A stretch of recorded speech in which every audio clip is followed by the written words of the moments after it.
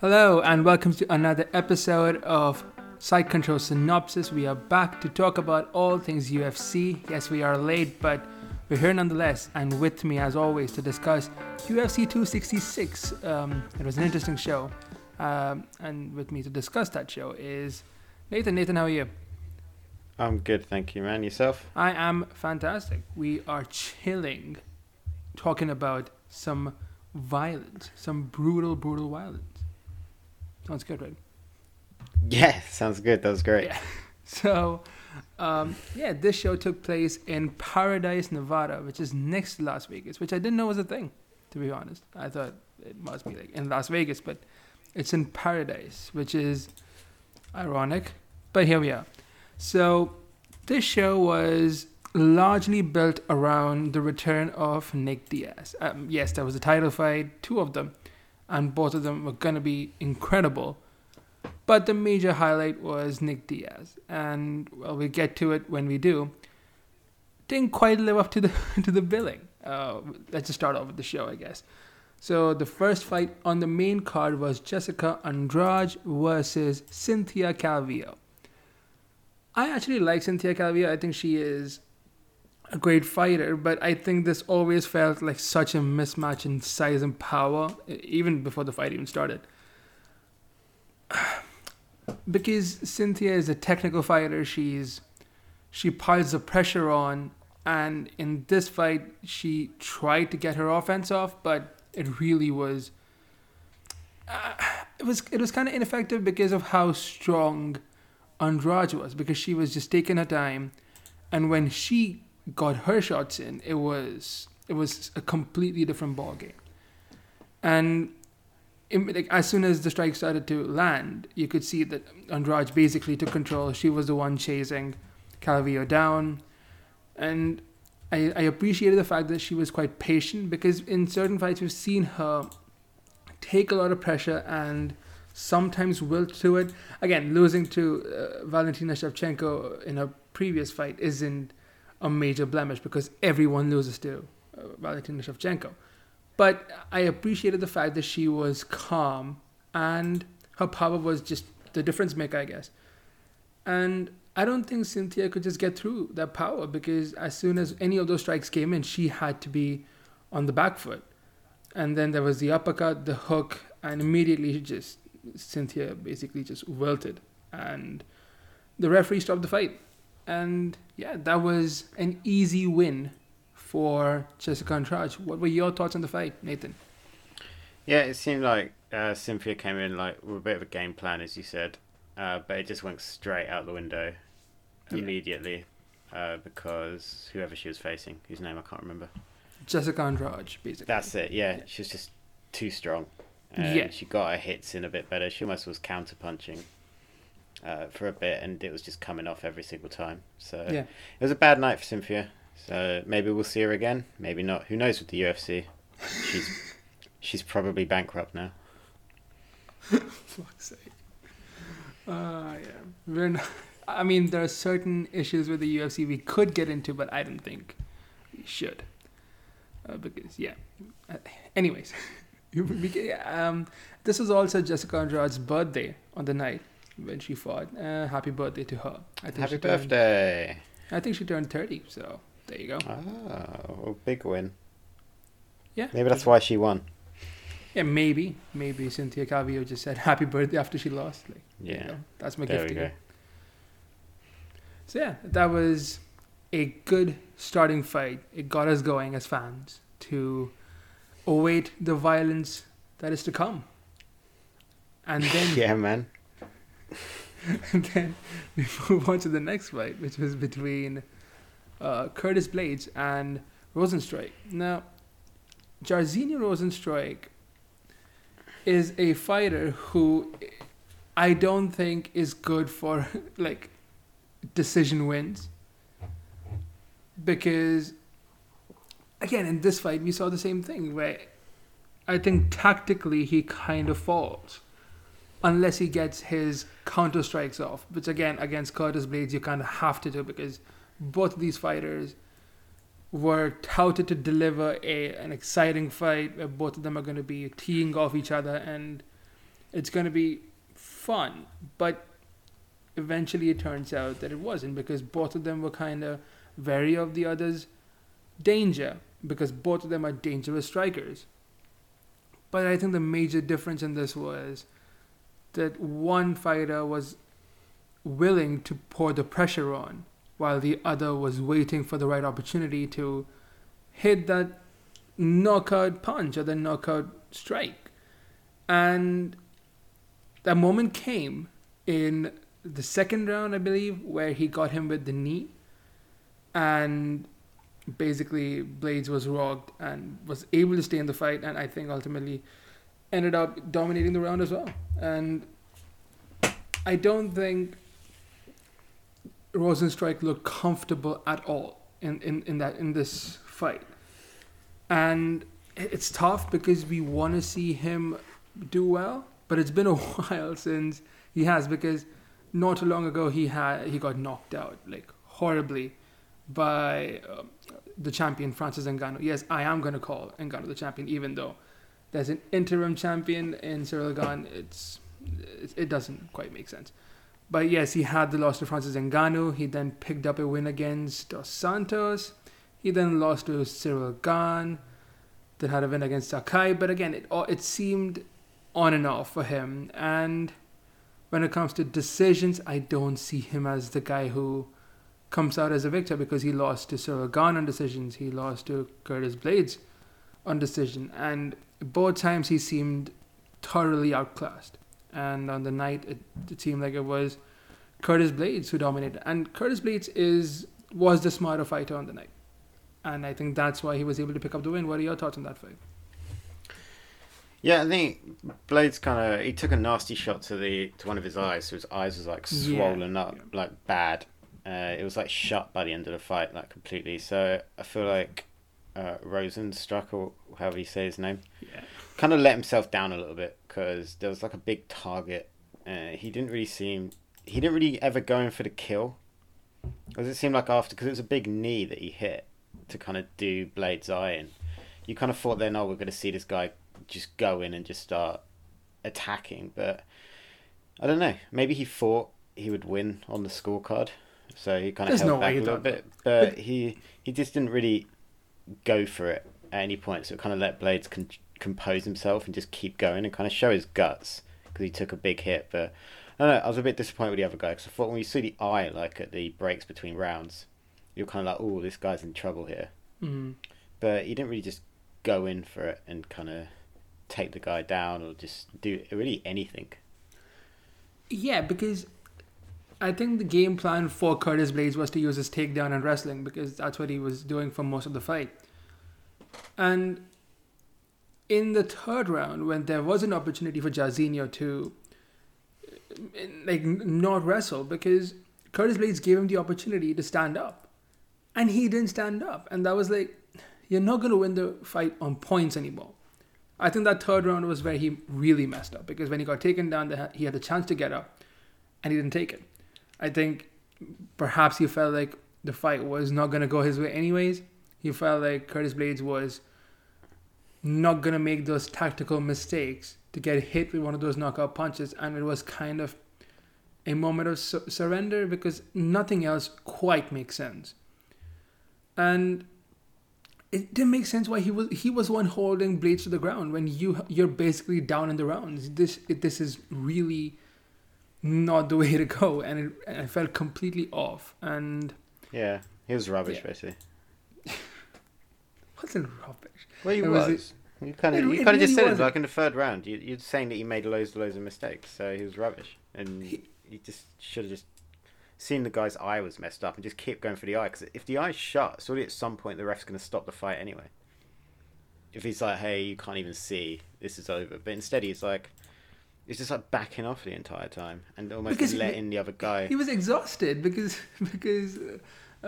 Blades was wrestling him. Then he's rubbish. Tired. Jesus.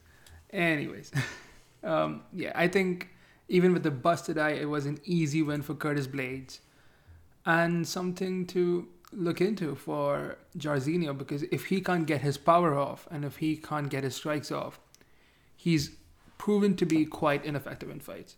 Yeah. and that's unfortunate. At least in like the recent era or so. Yeah, so he's rubbish.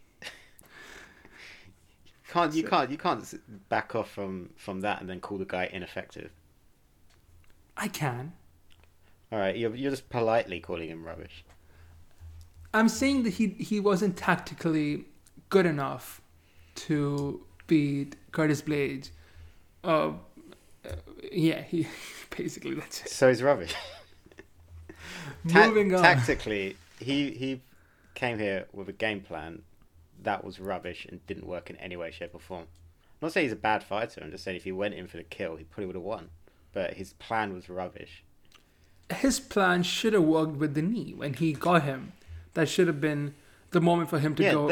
I feel like that was it. He hit the knee, and then he should have gone in for the kill. But instead, he was like, "Oh, cool! I got the knee. I've done enough." No, because Curtis Blades stopped him. Curtis Blades held him down and basically took control. That's what I'm saying. He then thought he'd done enough because he didn't do anything else worth a damn after that knee. He did pretty much nothing. He got wrestled to the ground a bunch, and I can't think of a single thing he did after that. So he hit that knee and he was like, "Done. I've won." And he was like, "Oh god, this fight's still going." Yeah. Useless. Again, I think in a way, when you had Anthony Joshua versus Usyk having a heavyweight bout, and that was a good fight. It delivered. And then I think in terms of heavyweight fights, what people kind of expect of heavyweight fights, this was tactically a great performance from Curtis Blades. But just on the fact that his opponent could not implement his will into the fight. He didn't even try to. Well, that's unfair. That's unfair to say. He had nothing. Like he had absolutely nothing going forward. After that knee, he completely checked out, like, of the fight. Because you even said at one point, you're like, "Oh, Curtis Blades let him get up. He didn't even get up." It's like, what was this? What was the guy doing? Like, I actually would like to ask him, what was your plan? It was to outstrike Curtis Blades. I don't know. He didn't even. There's nothing there. It was too rigid. He needed to have. Surely, as a UFC fighter, if you see a weakness, you zero in on it. And that eye was just there, like a big old bullseye. But there was nothing else. Like, he didn't do anything about it. Like, he could have easily won if he'd got a one or two more decent strikes in on that. And to the point where the referee kind of went, "Oh no, like, his vision's gone. We need to end this fight." He could have easily won by stoppage. But what I'm saying is, there was just nothing after that from him. I feel like that's a bit harsh. You called him ineffective. Yeah, but that does not mean terrible. It just meant that he wasn't able to that's exactly implement what I'm his style. saying. I'm saying Yeah, the exact same saying. thing. Yeah, I am. How are you saying the same thing? Because you're saying his point was to outstrike him. I'm saying he did that to a point, and he got the big knee in. It was at that point after where I think he fell to bits. Because you're so close. If a guy's eye's swelling up to the point where it's pretty much shut, you're so close to a ref stoppage. If the ref decides that he can't see properly, the fight's done. So if you zero in on that, but he didn't. He just let himself kind of get controlled. And Blades kind of composed himself. And just completely took control. But there was not really any resistance to that. Anything that was really worth mentioning. So I'm saying after that knee, he fell to bits. Which seems weird because he was the one delivering the knee. You can't land a strike that big and then just get controlled. Like, that just shows you are ineffective. I feel he needs more killer instinct. Well, first of all, Curtis Blades is an immaculate wrestler. Like, he is incredible. And it's easy for us to say that, oh, he should have gone for the kill. But when you have an incredible wrestler holding you down and, like, basically sapping the life out of you for the first round and then most of the second round and the third round eventually, it's very hard to say that, well, why didn't he just tee off at him, basically? Yeah, why didn't he? Yeah. That third round coming to the end, you said earlier, there's no way he thought he won on points. then surely if he doesn't think that, why isn't he trying to go for something big? Because he knows he's going to lose, surely. Well, yeah, in the third round, I felt like he had lost already. In the third round, it felt like he knew that this isn't going to go his way. And it was like, okay. Yeah, so he's rubbish. Anyways, moving on. That was just a long conversation. On to the next fight. I'm sure you're excited for this one. Nope. Nick Diaz versus Robbie Lawler. I'm going to give it as much effort as Nick Diaz did. I mean... That's harsh. That's harsh. Man's 38. Come on. Don't come back, then. Okay, so here's the thing. A few months ago, when people started to basically see Nick Diaz again, like he had kind of been like he's the kind of guy who, unless he wants to be out there, nobody would know where he is. And here's the thing. His last fight before this, I'm sure, was in 2015, I think. And yeah, and I think even before that, his last fight was 2012, 2013, one of those years. So he hasn't fought properly in like years. It's been a while. And he had faced Robbie Lawler earlier in his career. When did he face him? I'm trying to think. Was it in the 2004-ish, 2005-ish? Around that era, basically, right? He faced him. And he beat Robbie Lawler. Yes, I'm looking it up now. He beat him UFC 47, 2004. It was April. He beat Robbie Lawler by knockout.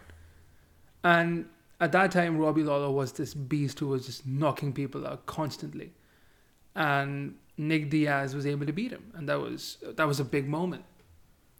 Now, years later, people started to see Nick Diaz again, and he was in shape. He was in great shape. He was cycling, he was swimming, and he just looked in great shape. People started to see him in like UFC, like audiences, and it was a big thing. People were so happy to see Nick Diaz again. And then rumors started of him returning to fight, and the fight was booked against Robbie Lawler, which I feel like it's a marketable move, right? Because Robbie Lawler is like no spring chicken himself. He is basically on his way out of the sport himself. Like, I don't think he has many fights left in him. I mean, I could be completely wrong, but like he's not like in the prime of his career. He's like clearly on the other side. And this fight it's tough because Nick Diaz himself was saying prior to the fight that he didn't really want to fight. He didn't want to be in this fight. And when you hear things like that, okay, I should fight Usman, or I should fight one of those big guys. Like, no, you shouldn't. Like, you're returning after like 6 years, and what you're saying really doesn't make sense. It really seemed out of character was for someone like Nick Diaz to be saying all those things. And I think one thing became quite apparent. I don't think he wants to be there. And when you're going in there, basically risking your life, and you look very different from the images that came out not too long ago, like a few months ago before your fight camp started, the way you looked and how slow you looked in your, I get it, shadow boxing, but you looked so slow. You looked not in as good shape, and it was tough. People were like, what's happened? And I think something has happened. He changed management, and he changed a lot of things in that time. This fight came about in a very different circumstance to what he's normally used to. So going into the fight, I had no faith in Nick Diaz winning this fight. I thought Robbie Lawler looked in great shape. He's fought more recently, and I thought it'll be quite the comfortable night for Robbie Lawler, because Nick Diaz has never been the guy who's had insane knockout power. He's just a resilient guy, and he basically outstrikes his opponents. And in this fight, it started off with a flying spinning kick, which was hilarious to me. But yeah, everyone was just so excited to see Nick Diaz, and eventually it became quite clear that he is not great. But I feel like watching back, he wasn't as bad. I felt like he was landing his punches as well, but he just didn't have enough power to, have any of them, make any difference. Robbie Lawler's pressure was significantly higher. He kept coming at Diaz. I don't think Diaz was terrible, but I felt like he was outgunned. And yeah, it became quite apparent that it's going to go one way. It would have been a miracle if Nick Diaz would have been able to pull anything off. And near the end of the fight, it seemed like he gave up in the third round. It felt like he was done. And yeah, the referee said get up, and Robbie Lawler said get up, and he was like, no, I'm done. And that was the end of the fight. Before we get into anything else, what are your thoughts? Yeah, I don't know. I called it sad. Yeah. After I watched this, of course, there was a couple of moments where you said he kind of tried to land some stuff. That's fine. That's obviously coming from a wealth of experience, so there's some muscle memory in there. But mentally, the guy wasn't in there. Physically, he wasn't up to the level. He didn't look it at all. And yeah, you're right. He just looked like a guy that didn't really want to be there. Wasn't ready for whatever reason. I don't know anything about Nick Diaz, so. But yeah, mentally the guy wasn't there, and physically he obviously wasn't ready. So I don't know whether this was just a return that the guy was up for, and then when he actually got into the training, he was like, "No, I can't do this anymore," or what it was. But I don't know. I don't know anything about UFC, if that's not clear. So I don't want to say this fight shouldn't have happened, but I do feel like you're venturing very close to someone on the day or whatever when Nick Diaz turned up and actually spoke to him. Probably should have gone, we can't put this fight on, Dana. To which Dana would have probably laughed and just walked off. But and then reminded the guy that he signed a contract. But yeah, I don't really have a lot to say about it. I don't want to take the mickey out of a guy who clearly prepared to be in there. And I don't want to say anything because I don't have any knowledge of UFC to make anything smart. Yeah, 100%. Smart to say or to add to the conversation. But hopefully, I don't know, maybe Nick Diaz thought he had one more fight in him, realised he didn't, and now he's doing something that he actually wants to do, like cycling. Yeah. I feel like the most important thing is, does he want to fight again? Because people are saying maybe he could fight this again, maybe he could, No. I think the most important thing is if the guy's alright. Yeah, 100%. I feel like the most important thing is if he's willing to fight and if he's okay with everything going on in his life. Personally, I hope he's fine. I hope everything is okay, because if not, then again, fighting is the least important thing in life. Yeah. So, if he's fine, great. That's not to say, Robbie Lawler obviously looked up for it, and he was fantastic. Oh yeah, he was in excellent shape. Yeah. Maybe he's got a little something left to give. So who knows? Because the commentators kept reminding us that he's really old.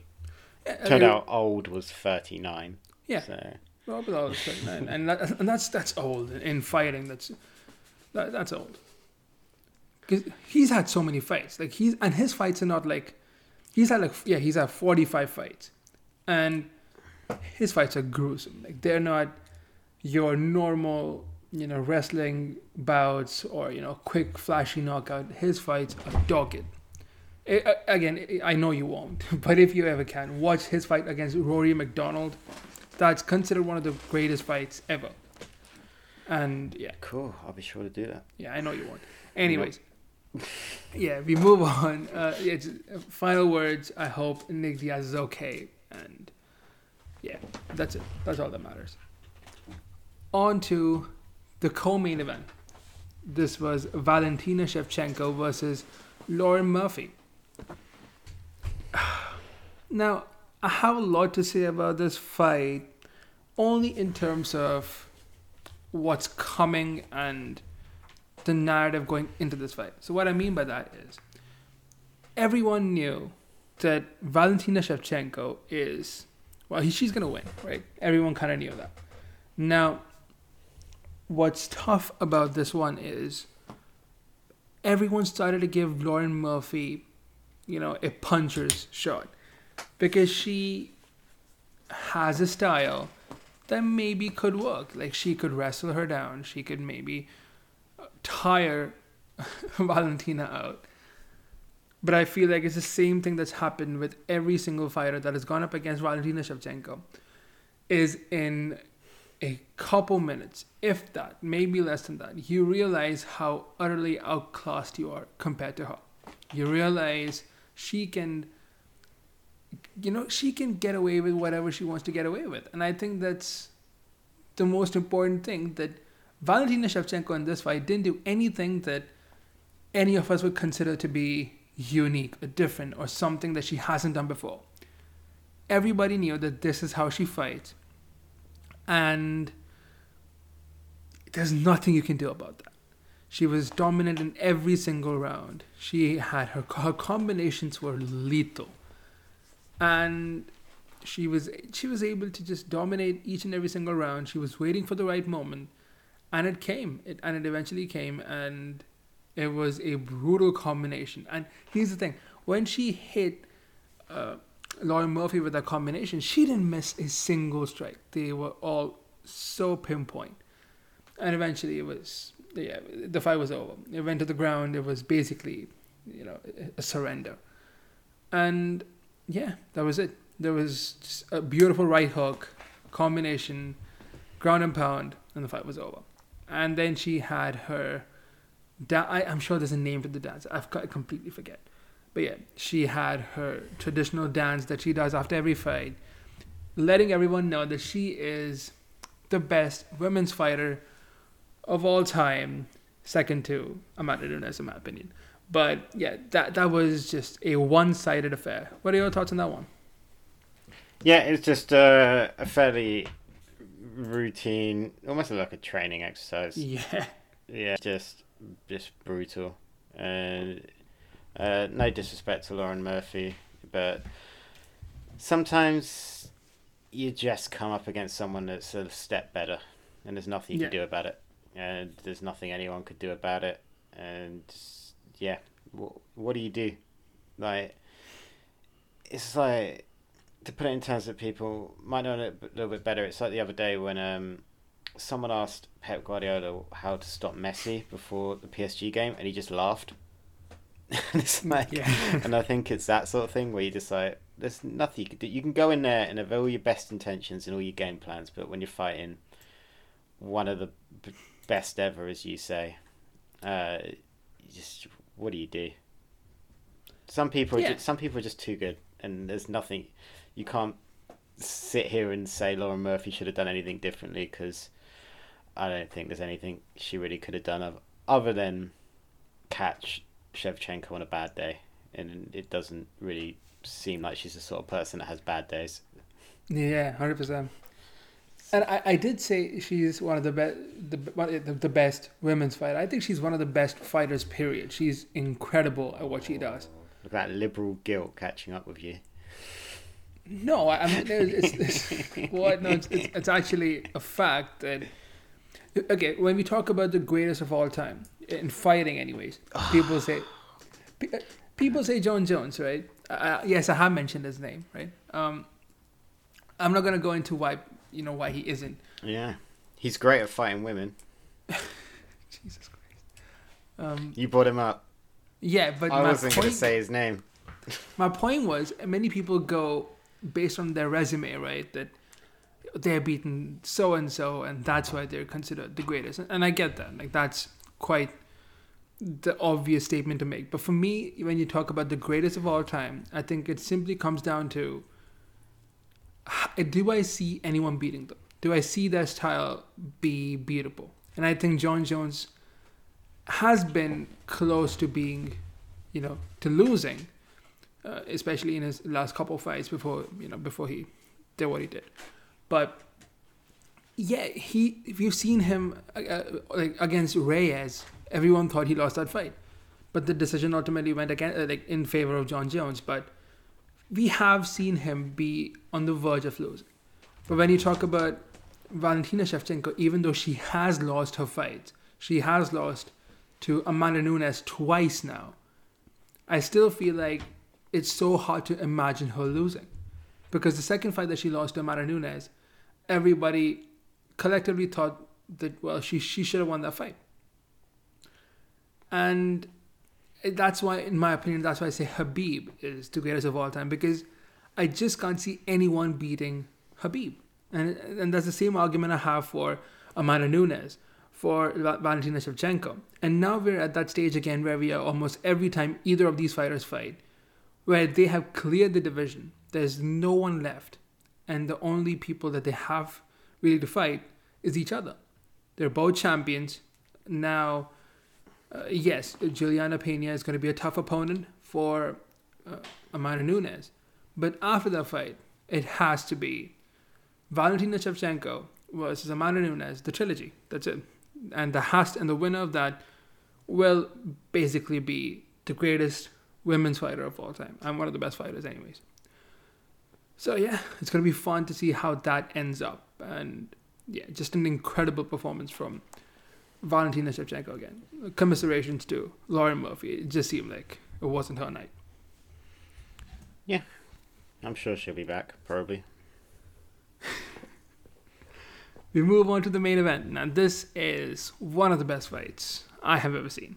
In terms of the moment, we all know what moment we're talking about, and just the sheer grit from both fighters. Just an insane fight. It's the main event, Alexander Volkanovski versus Brian Ortega. They were basically running the show, The Ultimate Fighter. They were basically the two mentors. And yeah, they were really like trash talking against each other. And Volkanovski isn't a trash talker. Like, he is not one of those guys. But I felt like something really got to him this time. Perhaps it was just to sell the fight. But I felt like there was a lot he was trying to prove in this one. And in the fight, everyone knew, like in terms of what Brian Ortega brings, it's going to be a fun fight. 100%. And the first round I felt like was not pedestrian, but I felt like it was predictable in the sense that, yes, it was Volkanovski. Again, his pressure is like so intense that we had to see Brian Ortega like basically cower to that, which is just insane to catch. That we were seeing Volkanovski finally show that he is as good as, if people are saying that he is, because he has beaten Max Holloway twice now, and both fights were controversial in a way, where you could see in a way where Max was so good and people thought that Max would have won one of those fights, and everybody loves Max Holloway, so everybody kind of doubted Volkanovski, because that's how you go when the fan favorite kind of loses a close fight. Everybody kind of hates the winner. And that's the image around Volkanovski in a way.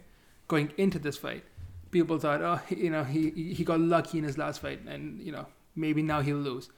But the fact that he was able to apply his pressure so easily against Brian Ortega, it was immense. The second round again went his way.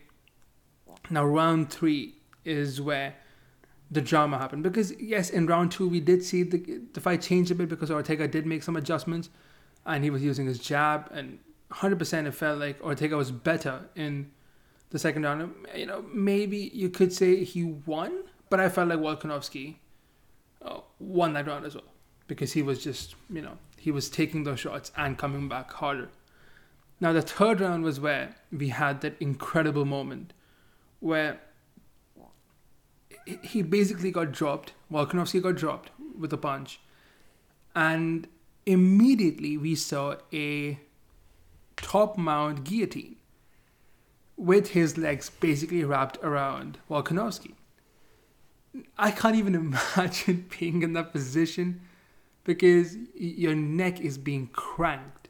You basically can't move. and you're just stuck in that position. And the way he was struggling, I was like, okay, this is it. This is how Brian Ortega wins this fight. And somehow we see Volkanovski come out of that situation, and it was absolutely insane. And then again, he got taken in that triangle, and it was such a brutal looking triangle, and he was able to get out of that one, and ultimately ended up winning that round because of how dominant his strikes were after that. He almost knocked out Brian Ortega.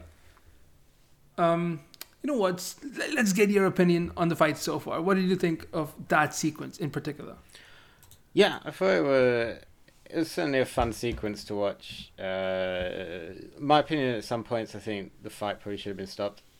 Yeah, there was 100%. So many times where, and Ortega was like basically knocked out at one point. Like you saw him getting slapped in the face by like the ref or whatever. Trying to like wake him up, and then they let it carry on, and I was like, "What the fuck are we doing here?" Yeah, like, that's the thing. After the 100%. amount of times where we've had whole discussions and people have been like, "Oh well, you know, like the one ages ago again where the person did like a knee on the ground and everyone's like, oh, you can't do that." And it's like this dude was fucking knocked out. Like he was out cold. You dragged him up, and then you were like, "Let's keep going." Like it's so backwards sometimes, and UFC is so stupid. They let people go in and fight who are completely unprepared, and then they let people carry on who are basically out cold, and then they have stupid rules like that, and it's I don't know. So it's fun to watch because it's always obviously fun to watch just people go out and try and fight. Like that's pretty cool. But there was a few times in here where I was like, this fight's done. Like it should be done. It's stops being cool, and at some point you're just worried someone's going to actually die. Because here's the thing. So it's stupid. It's not safe. Yeah. But I think the end of that third round is where it was really controversial, because Brian Ortega was beaten. He was basically knocked out, right? He was gone. And I don't think it's allowed for the cornermen of the fighter to pick him up, but they helped him up to the chair. Yeah, but they make up the rules as they go along. And it gets so much worse because he's gone. He can't see, right? He can't see. Yeah. And then he gets up, for the fourth round, and the Herb Dean and the doctor come up and check, and they ask him, how many fingers am I holding up? He answers, I don't think he answers correctly. No, he doesn't. They ask him to answer again. He can't see, but everyone's just there like, oh, he done amazing to get out of this situation. So he didn't get out of this situation. He got absolutely battered. He got hammered fisted in the head. Like, the fight's done. Like, you've got to stop the fight. And unfortunately, it's one of those stupid things where entertainment takes over, and they wanted the main event to be this great thing. Which it's a good fight, but it's a good fight because one guy was just desperately trying to survive, and like the last round, he was just swinging, like with nothing. So it's a great fight, and people will say, "Oh, it's an incredible fight," but you take a step back and go, "It shouldn't." No, this fight was over ages ago. Yeah, it stops being about trying to fight to win, and this guy was fighting just to survive. Like his fight or flight instincts kicked in, and it's not fun, and so it's not safe. And I know this sounds stupid when you talk about cage fighting, but at some point you got to have something to keep these guys safe. They're already not being paid enough. Like they're all like to do that, and then they're putting their bodies on the line. Like let's not put their lives on the line. This guy's getting hammer fisted in the face. His arms were down. You had to slap him to wake him up. People had to pull him up to get him onto a stool, and then you just go, "How many fingers are holding up?" He seems fine. Like it reminds me of something years ago when I used to play football, and this is how long ago this is because this will never happen these days. So I was playing for a local team and went up for a header with someone else off of a corner, and we ended up cracking heads. Mm-hmm. And like I cut my head open, so I had blood all over my face, a la Terry Butcher. And literally, the guy came up to me, wiped my head with a piece of tissue, and then put a little plaster on my head, and then went, "Go get him." and just let me go back out there. Like that would never happen. That would never ever happen these days. But yeah, this is a while ago, and I mean we're still talking mid 2000s, so it's not that long ago really. But like it kind of felt like that situation where they pulled him up. They were like, "How many fingers are holding up?" Well, he said a number. Let's get him back out there. Yeah. Like, and I don't know if the guy's okay. He's pretty concussed out of his mind, but I don't know. It wasn't fun, and no, I didn't enjoy it. It's a fight. In terms of a fight, I guess it's got some entertainment value if you forget that one guy nearly died. But no, bad UFC.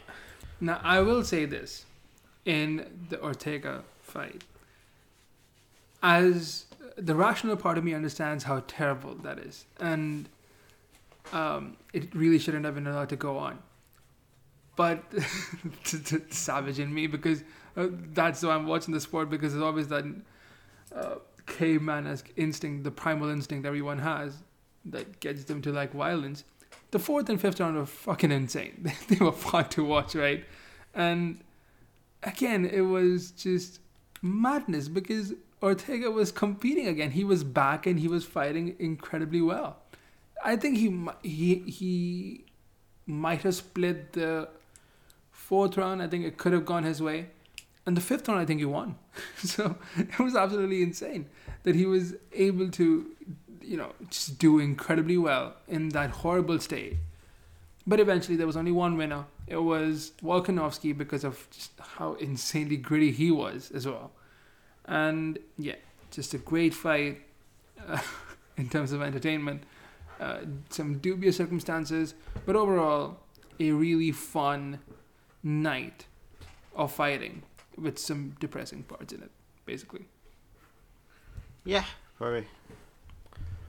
It was fine. Yeah, it was fine. So yeah, again, I think we've covered everything. Let's just move on to the Mackenzie Dern Award.